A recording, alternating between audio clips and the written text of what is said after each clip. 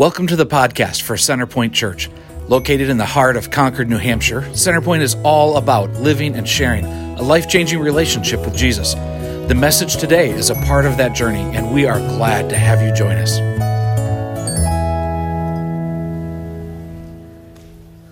All right, well, good morning. It's possible that maybe you're here and you've got some preschoolers, and you're not sure where that goes. Number one, you're welcome to keep your kids in here. That's totally cool. We love kids. We love being family together. But if you'd like them to be in a different room other than you, we do have great folks over here in, call it downtown, our nursery, our preschool area. They would love to hang out with your kids for a bit. So let us serve you that way if that feels right for you this morning. Again, if not, we love having your kids in here. So we are family. And so we even know that means some noise and that means some movement. We love that stuff. All right. We love being here together. A couple things I also want to mention coming up. There's a couple things you want to keep on your radar. Easter. You realize it's almost Easter? Hello. Next week is Palm Sunday, and that kicks off Holy Week. Holy Week is that week that Jesus comes into Jerusalem, sets his face with intention on what he came here to do, to make a way for you and I, for those who would believe, to have life everlasting. It's incredible. And so we are going to begin our celebration next week with Palm Sunday coming up. Following that, Good Friday, which is Friday the 7th, Friday, April 7th at 6:30 right here in this room. We're going to take some time to pause to honor the sacrifice of Jesus and as we remember his death on the cross. And then, of course, we gather together on Easter Sunday morning. Easter morning celebration of the resurrection. We'll do that during our regular times, 9 and 10:30. Would love to have you be a part of that. Maybe you generally are with us online. That would be a wonderful week for you to join us. If you feel comfortable doing that, we would love to have you, whether you're a longtime center pointer and it just kind of finding your way in, or whether you're online and you're just checking things out and you're not sure what it means to be a center pointer. Come join us for this celebration of the resurrection. All right, so that's coming up real quick here. The following week after that, on Saturday, April 15th, is going to be a membership orientation. So maybe you've been here, you've been kicking the tires a little bit, and you've got questions about what does it mean to be an actual member of Centerpoint Church. The elders, I'm one of the elders, we would love to share with you what that looks like and answer your questions and begin to get to know you a little bit. So that very relational, pretty low key. You're not like coming to the orientation is not your commitment to membership. It's just an opportunity to explore what that looks like. And so if you're interested in doing that, that is going to be right here at Centerpoint, not necessarily in this room, but we're going to be over in the Commons at 6:30 on Saturday the 15th, and would love to have you join us for that. All right, so if you got questions, let us know. Let me pray for us as we get ready to dive into our message. Father, we are here today to worship and honor you. And it's been great to be able to do that as we have lifted our voice in song and in prayer and reading scripture. God, these are all ways that we proclaim your goodness. And in doing so, we remind ourselves, we remind each other who you are. And you are worthy of worship. You are holy and righteous. You are everlasting love. You are compassionate and kind. And your mercies are new every morning. We worship you and we praise you. We continue to worship you as we study your word together. We pray, God, that your spirit, the same spirit that inspired these words, would inspire us, would help these words come alive to us, so that you would ignite our imagination for what it is to walk with you in this new life that you give us. We offer you ourselves. We ask that by your Spirit you would give us eyes to see, that you would give us ears to hear, and hearts that are receptive to you today. We pray in Jesus' name. Amen and amen. We are coming to the close of a series we've been in for a number of weeks called Belong. And this is a series, a message series, where we've been exploring not just how we belong to God. You know, a lot of times when we think about our faith and following Jesus, we understand that we belong to him. We come to him on his terms, not on our terms, right? But we also, Scripture teaches, we belong to each other. And in a day when so much has been kind of turned upside down, so many of the the chips on the table have been flipped all over the place. We're reorienting ourselves and reminding ourselves, what does it mean to be us? What does it mean to be a local church here together? And what does that look like? And how do we live together?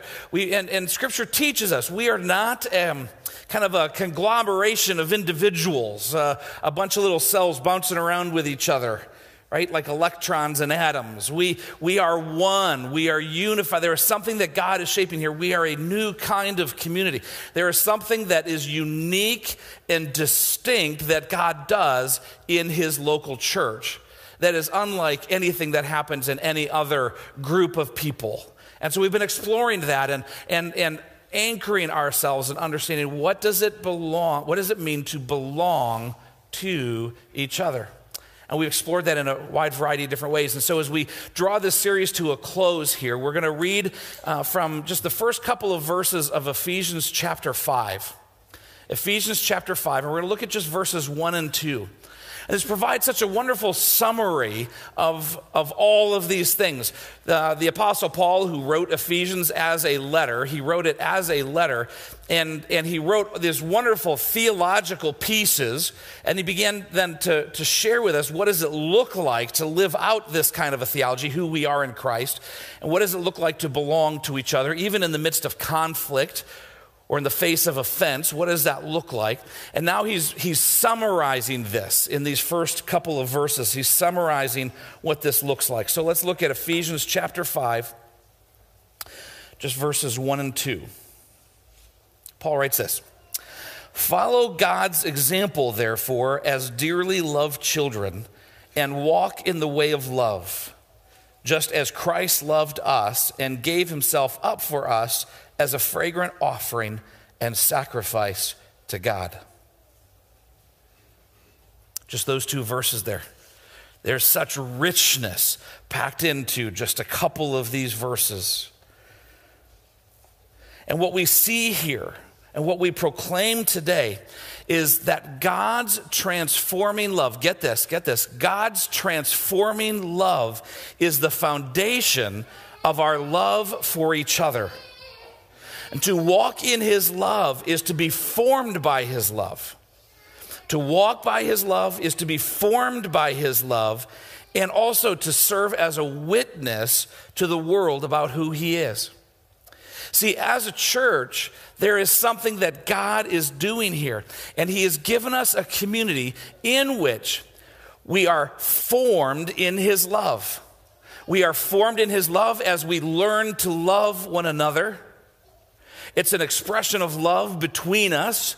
It's also the way that he forms his love in us. And as we are a community identified by his love, we are witness to the world about who God is. Like, who are we to proclaim God is love if we are not examples of God's love? Who are we to proclaim God's forgiveness if we are not examples of God's forgiveness? Who are we to proclaim God's righteousness if we are not righteous among us, if we are not merciful among us? And so how we live together shapes us, it forms us, it also bears witness to him to a watching world. And the foundation of all of this is love, is God's transforming love. Now, when we say love is at the foundation, we can respond to that in a variety of ways. And for a lot of us, the world around us is trying to define love for us. And so sometimes it feels a little bit confusing. What do we mean when we talk about love and God's love and loving each other? There's part of us like, yes, it's just all about love, and there's resonance with that. But even in our resonance, sometimes we misunderstand what love is and what love looks like. So we've heard people talk about all you need is love. You see the bumper stickers, just love each other, and all this kind of stuff out there. And so when we hear that the foundation of who we are as a people is God's transformational love, sometimes we go, oh, there's so much more than that, right? Because we don't understand what love is.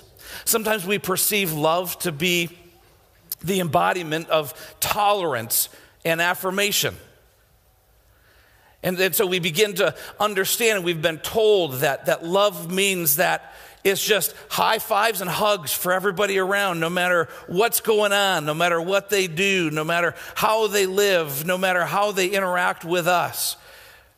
Love just means tolerance and affirmation. Some of us, we've been shaped by a romantic love, and we say love, we've hypersexualized love. And so it takes on the sensuality of the world in which we live. For some of us, it's a love that doesn't seem to do much at all. It's a love that belongs in Hallmark cards and puppy dog memes.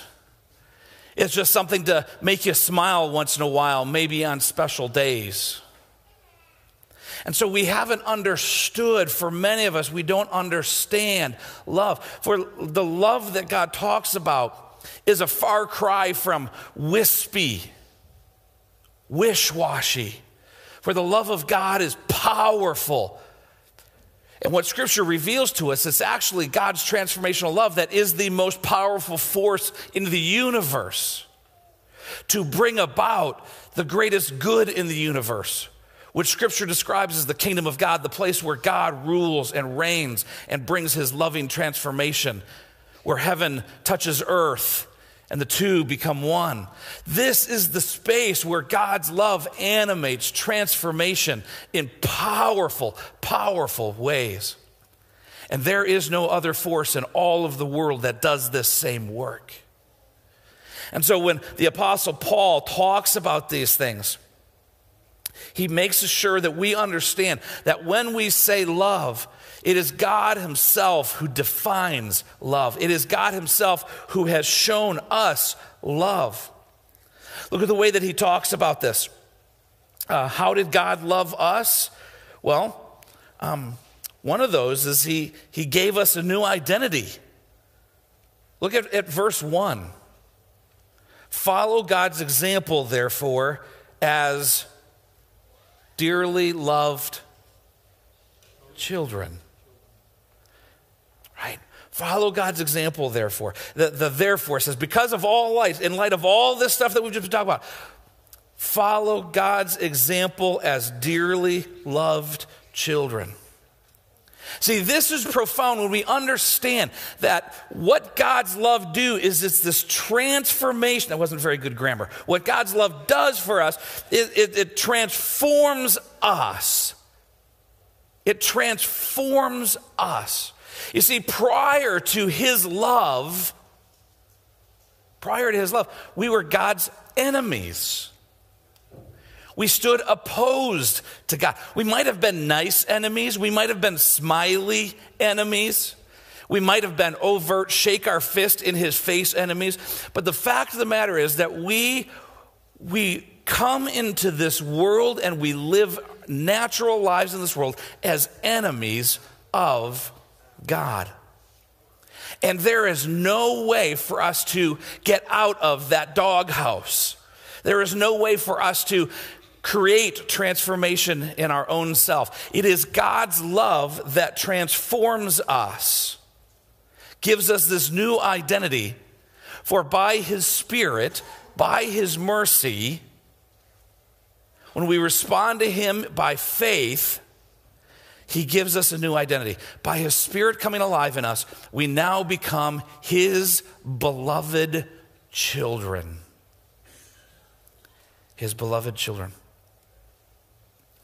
A discipleship that doesn't hold at its core the transformational love of God that impacts our identity is a discipleship that is either anemic and incapable of bringing about transformation, or it will breed in us a pride and arrogance and a legalism.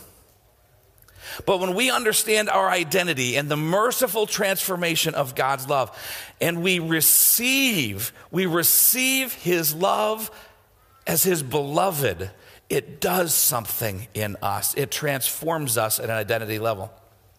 Now, there's so much conversation these days about identity, isn't there? So many questions about identity and how do we form our identity and how do we shape our identity. It used to be that families were bedrock places of identity.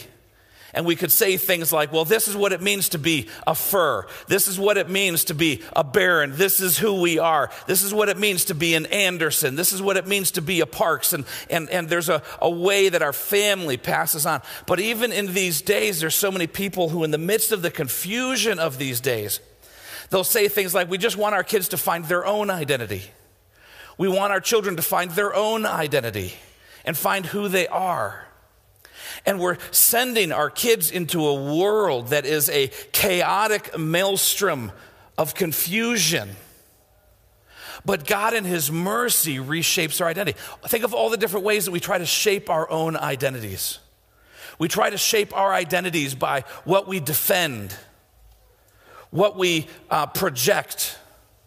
We try to shape our identities by the clothes that we wear or the cars that we drive, the places that we live, the schools we attend or don't attend, the jobs that we have or don't have. These are all things that are a part of our story, certainly. But when we make them our identity, they're actually slave masters of us. They hold us fast. And they keep us from freedom and thriving. When Jesus says, I came that you might have life and have it to abundance, when we are held fast by these idols, we don't know that freedom. We don't know that flourishing life. And so it's important that we understand that at this bedrock of what God is shaping, he's shaping in us a new identity. He's calling us into new identity. And what is that identity? We are his beloved children. I am his beloved child.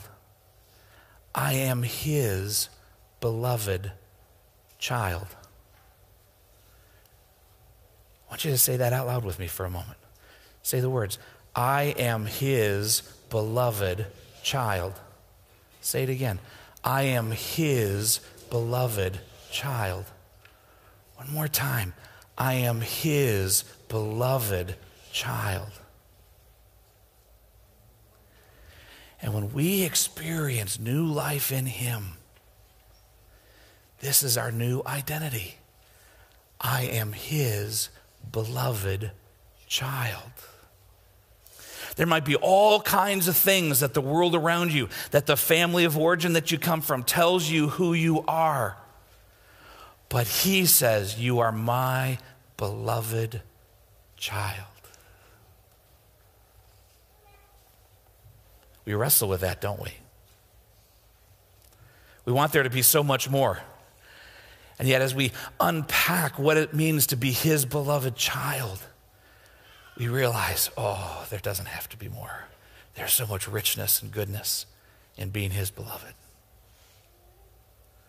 That is a work that his grace does, his Spirit does in calling us his own. How did God love us? He gave us a new identity. And how did he do this? Again, look at verse 2.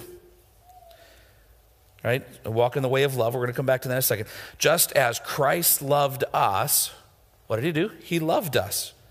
Christ loved us. And he gave himself up for us as a fragrant offering and sacrifice to God. This language of offering and sacrifice has deep roots, particularly in the Jewish tradition. We see this in our Old Testament, the Hebrew Scriptures, and what it means. We can unpack for days on what it means to bring sacrifice.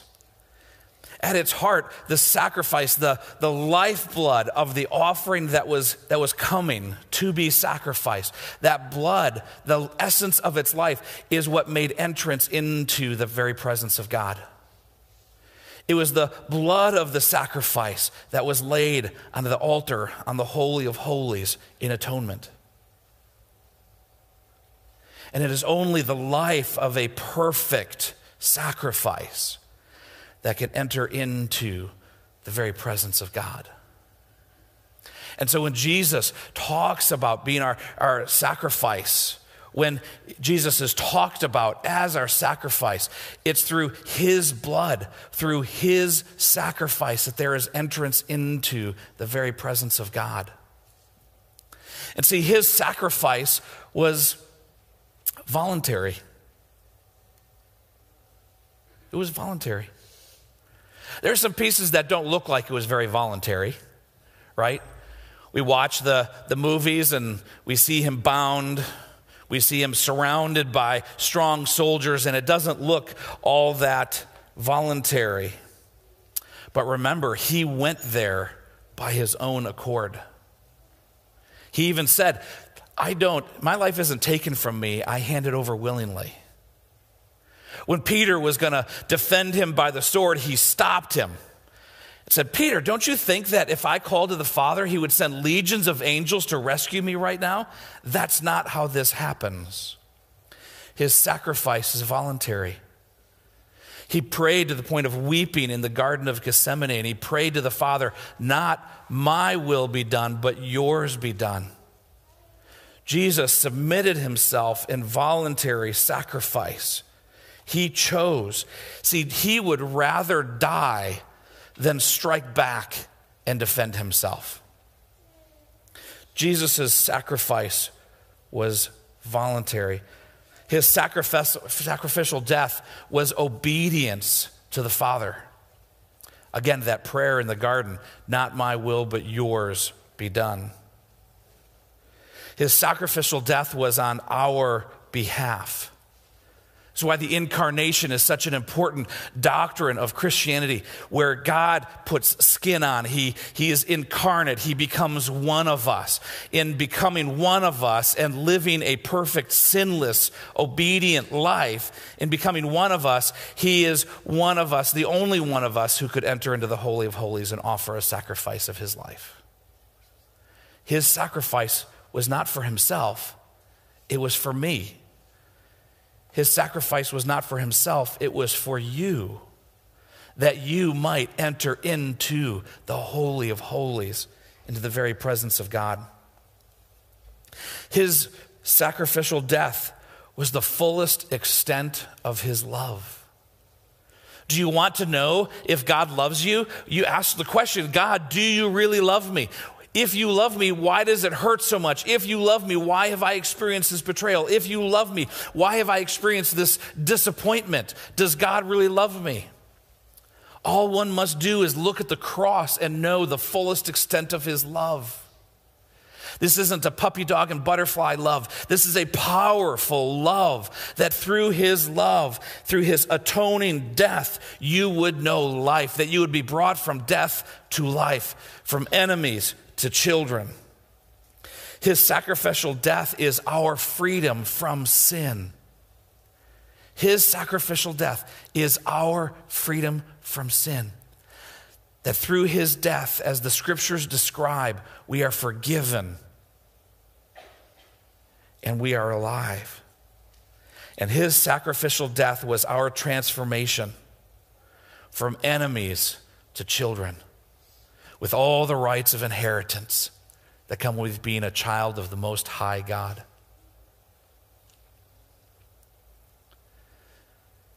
The sacrifice of Jesus is enough to transform anyone who will come to him in humble submission. Even you.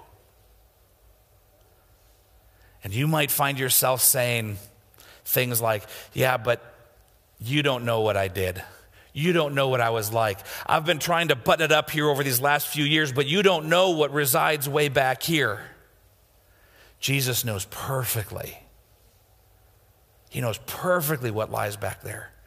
And his loving self-sacrifice as an offering on your behalf is powerful enough for even your forgiveness, for even my forgiveness. Hear this. Do not miss this. His sacrifice is your freedom. And there is no other way. How did God love us? He gave himself as an offering, a sacrifice of love. And he made us his own dearly beloved children. And so then how do we respond to this? Again, he says this here in verse 2, right? And walk in the way of love. And walk in the way of love. This is what new life in him looks like. At the bedrock of a disciple of Jesus is love. Again, the places where we're resistant to that are the places that we are not understanding what love is and what love does. Walk in the way of love. There's this, and he's equating that like just as Jesus, just as Christ loved us and gave himself up for us, right? So he's drawing us into this giving up dynamic of love. To love like Jesus is this giving up, this giving of oneself. And there's interesting wordplay that's going on here. If you go back to chapter 4, verse 19, he's talking about all the ways that people have rejected God and have entered into the futility of their thinking. Verse 19 says, having lost all sensitivity, they have given themselves over to sensuality so as to indulge in every kind of impurity, and they are full of greed.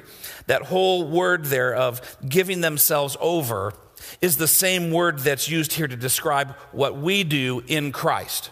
So when we are walking in the way of love, we are giving ourselves over. What are we giving ourselves over to? To love.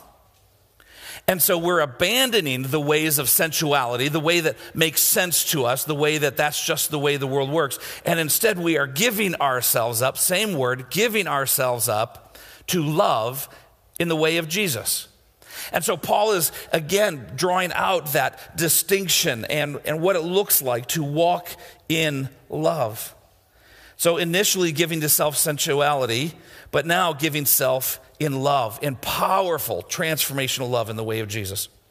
See, to walk in the way of Jesus is to walk in the way of love. To walk in the way of Jesus is to walk in the way of love. So what does love look like? We've been talking about it. These past couple of months, we've been talking about it. Some of the ways we've talked about it, some of it here in Ephesians, others back in Romans or in stuff that John taught us. What are some things that we held out here? One of them is speaking the truth, right? What does it look like to walk in the way of love? It's to speak the truth. It's to bring stuff from darkness into the light. So we don't hide. Rather, we draw it into the light. We speak the truth. And what do we speak? We speak the truth, anchored in God's truth. Right? We tell the truth. We speak the truth. We pursue unity in the bond of peace. Not uniformity, but unity, harmony together. We learn to live at peace with each other. Not as peacekeepers that just do everything to make everything okay. Niceness, that's not what we're talking about here.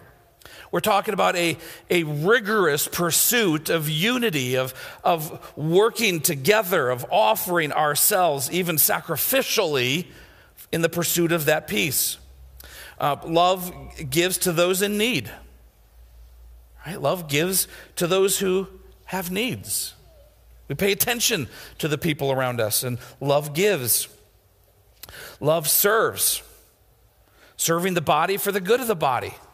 We talked about these things. God has given different gifts according to his grace, according to his decision. He has planted his spirit in you, and you have something to offer the body of Christ. That when you withhold it, the body of Christ misses something.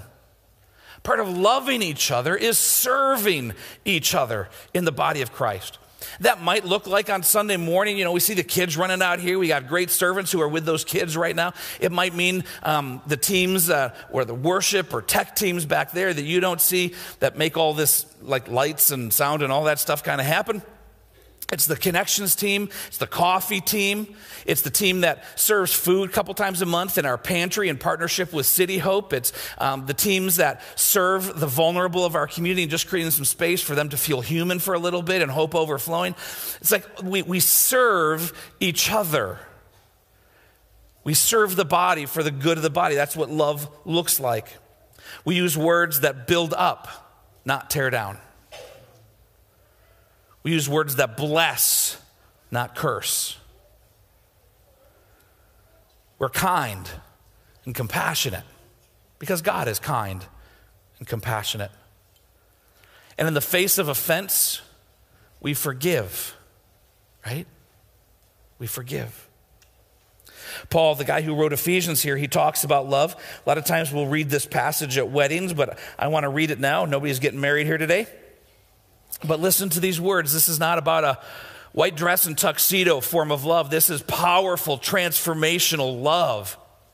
This is what Paul is talking about, what it means to be the body of Christ. Here's what love looks like. He says in chapter 13, 1 Corinthians 13, and yet I will show you the most excellent way.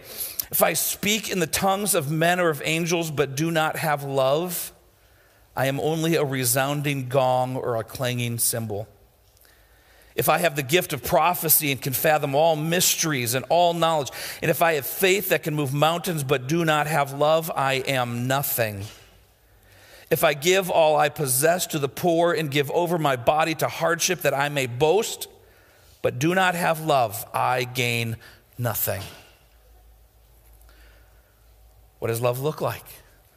Well, love is patient. Love is kind. It does not envy. Does not boast. It is not proud. It does not dishonor others. It's not self-seeking. It's not easily angered, and it keeps no record of wrongs.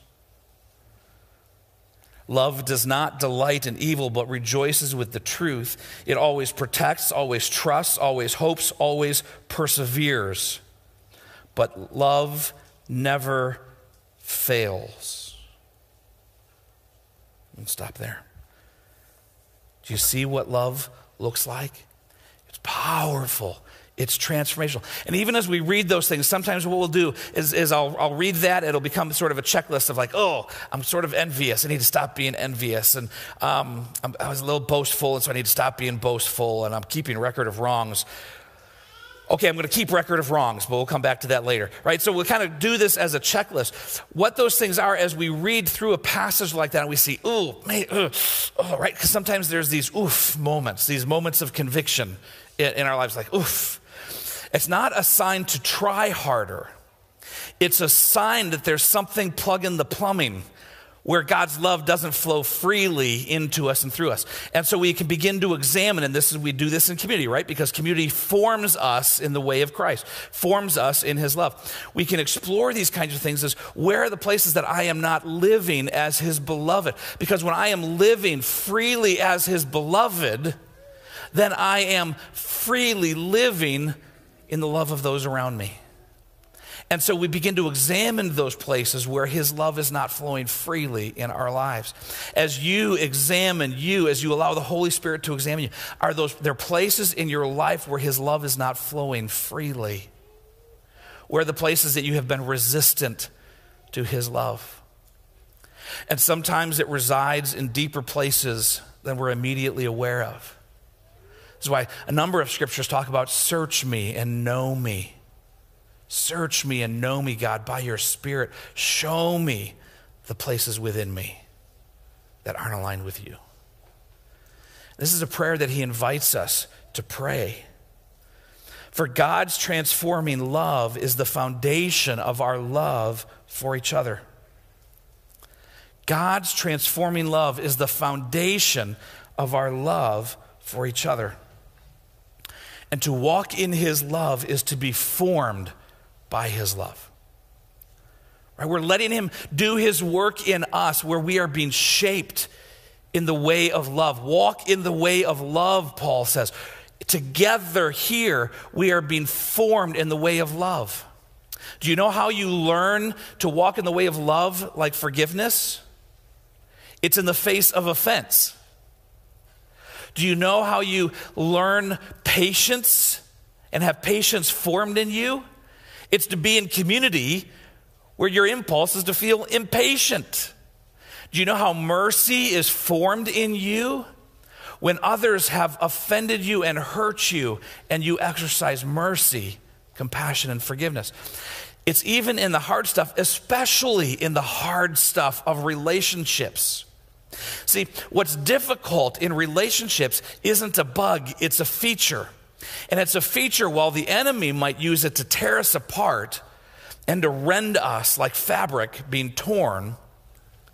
God is using it to mend, to shape, to form,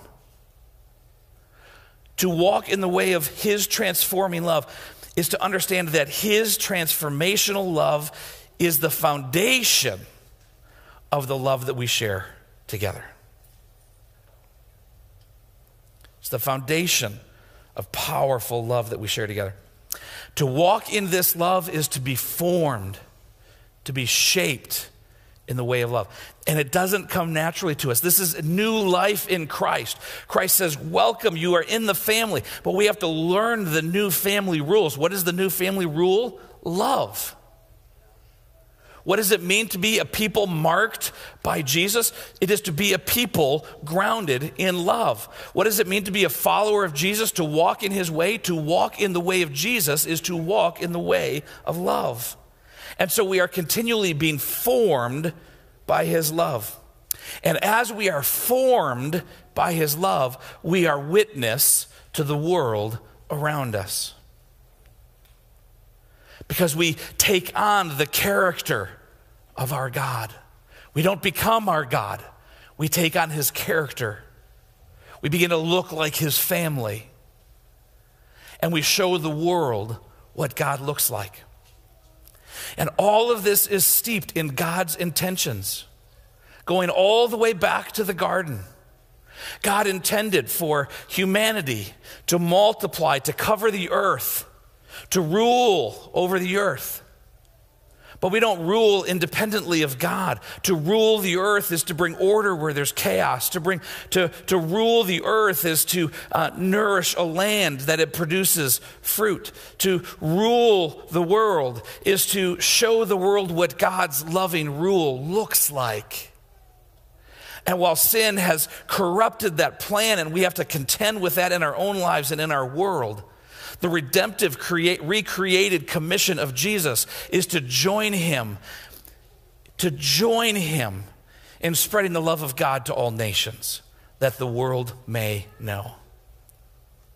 Can you begin to see how the stakes for this are really high? How this is not incidental or secondary. This is powerfully transformational for us, for each other, and it is mission that we might show the world who he is, inviting them to join us as brothers and sisters, as beloved sons and daughters of the Most High God. This is who he is, and this is what he has done. And he has done it through his loving self-sacrifice. He has done it through his loving self-sacrifice. What a gift he has given. What a gift of his love that he has given. In the next couple of moments, we're going to celebrate communion together. Communion is a tangible reminder. It's a remembrance of what he has done for us. Inside the cellophane, there's a little piece of bread. It's not freshly baked bread, but it's a little reminder of the bread that he broke. And under another layer of cellophane is the juice that reminds us of the blood that he poured out. So I want you to take just a moment and I want you to let him examine your spirit. Say, God, search me. Show me the places where I am not living as your beloved son, as your beloved daughter. Confess that before him. Rest in his love. Even if you're just praying the prayer over and over again. God, thank you that I get to be your beloved son. God, thank you that I get to be your beloved daughter.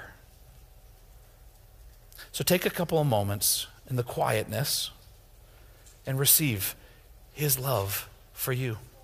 Confess your sin before him. Set yourself at peace with those in the body.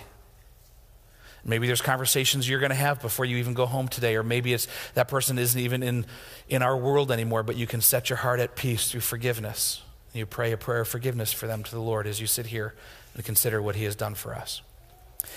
Parents, this is a great time for you to talk your kids through this stuff. So feel free to talk out loud with your kids and share with them what you're doing and let them watch. And parents, you're in a spot to decide whether they can participate in this or not. You know where they are with Jesus. You don't have to be a member of Centerpoint Church to celebrate communion. The Bible just says you need to be right with God, where you have received his forgiveness through grace, through your trusting faith. And if you have done that, even now, even just now, you're welcome to the table as we remember his good gift. Sit in quietness for a moment, reflect, pray, receive his love, and I'll be back, and then we'll receive communion together. On the night that he was betrayed, Jesus took the Passover bread that they were there to celebrate the Passover together, and he took the bread and he broke it, and he gave it to them, and he said, "This is my body broken for you." See, by his brokenness, we would receive healing. That's what the prophets had said generations before. So he was writing himself into that story. So take it and eat it with thanksgiving. His body broken for you. Then he took the cup, and as they drank from it, he said, "This is my blood poured out for you, the blood of a new covenant, a new way to relate to God. To relate to God in the freedom of his love and grace. No longer bound by law, which leads to death. Drawn into new life, life now and life forever. Through his blood. Take it, drink deeply of the life that comes to us through his loving self-sacrifice." Let's pray. Jesus, we cannot thank you enough. We absolutely cannot thank you enough. But we will not stop trying. Not to earn your love or to pay you back, but God, we are overflowing with gratitude to you. So we thank you, we praise you, we worship you. That through your brokenness, through your death, we would know life as the Father's beloved sons and daughters. Help us to walk in that gift by the power of your Spirit today and tomorrow and beyond, that we might know freedom and flourishing by your grace. In the name of Jesus we pray. Amen. Amen. Stand with me if you would. Just a reminder, if you're here and you want to, like last minute, join us right at 10:30 and you want to be baptized, stop and talk to Dave and Lauren in the foyer on the way out there, and we would love to have you be a part of that. If you want to stick around a little bit and so you can observe the baptism at 10:30, feel free to do that. And then when the baptism is done, the music starts, you can head on out or stay with us the second service. Either way is fine by us, but feel free to let that be a part of your celebration here this morning. May you know his love as you walk with him. And as you are called into this new identity as his beloved son or daughter, know that you are his. Know that you are his. But this life is available only through Christ. It doesn't come by going to church, by being good, by reading the Bible or giving to the poor. It comes when we have received his grace and love as his beloved. If you would like that for yourself today, got some folks up here who would love to pray with you. You just say, "I want new life in Jesus," and we'll take it from there, that you might know this new life that can never be stolen. And as you walk out these doors into a world, know that you are his beloved. Be confident of that. As you have given yourself to him in humility, you are his, because he first gave himself to you. Walk in his love and know his peace. Thanks for being here. Take a little bit to stop and reflect on what God might be saying to you and how you'll respond to him today. Wherever you are on your journey of faith, we are here to serve you. Find us at centerpointnh.org and join us on the journey of living and sharing a life-changing relationship with Jesus.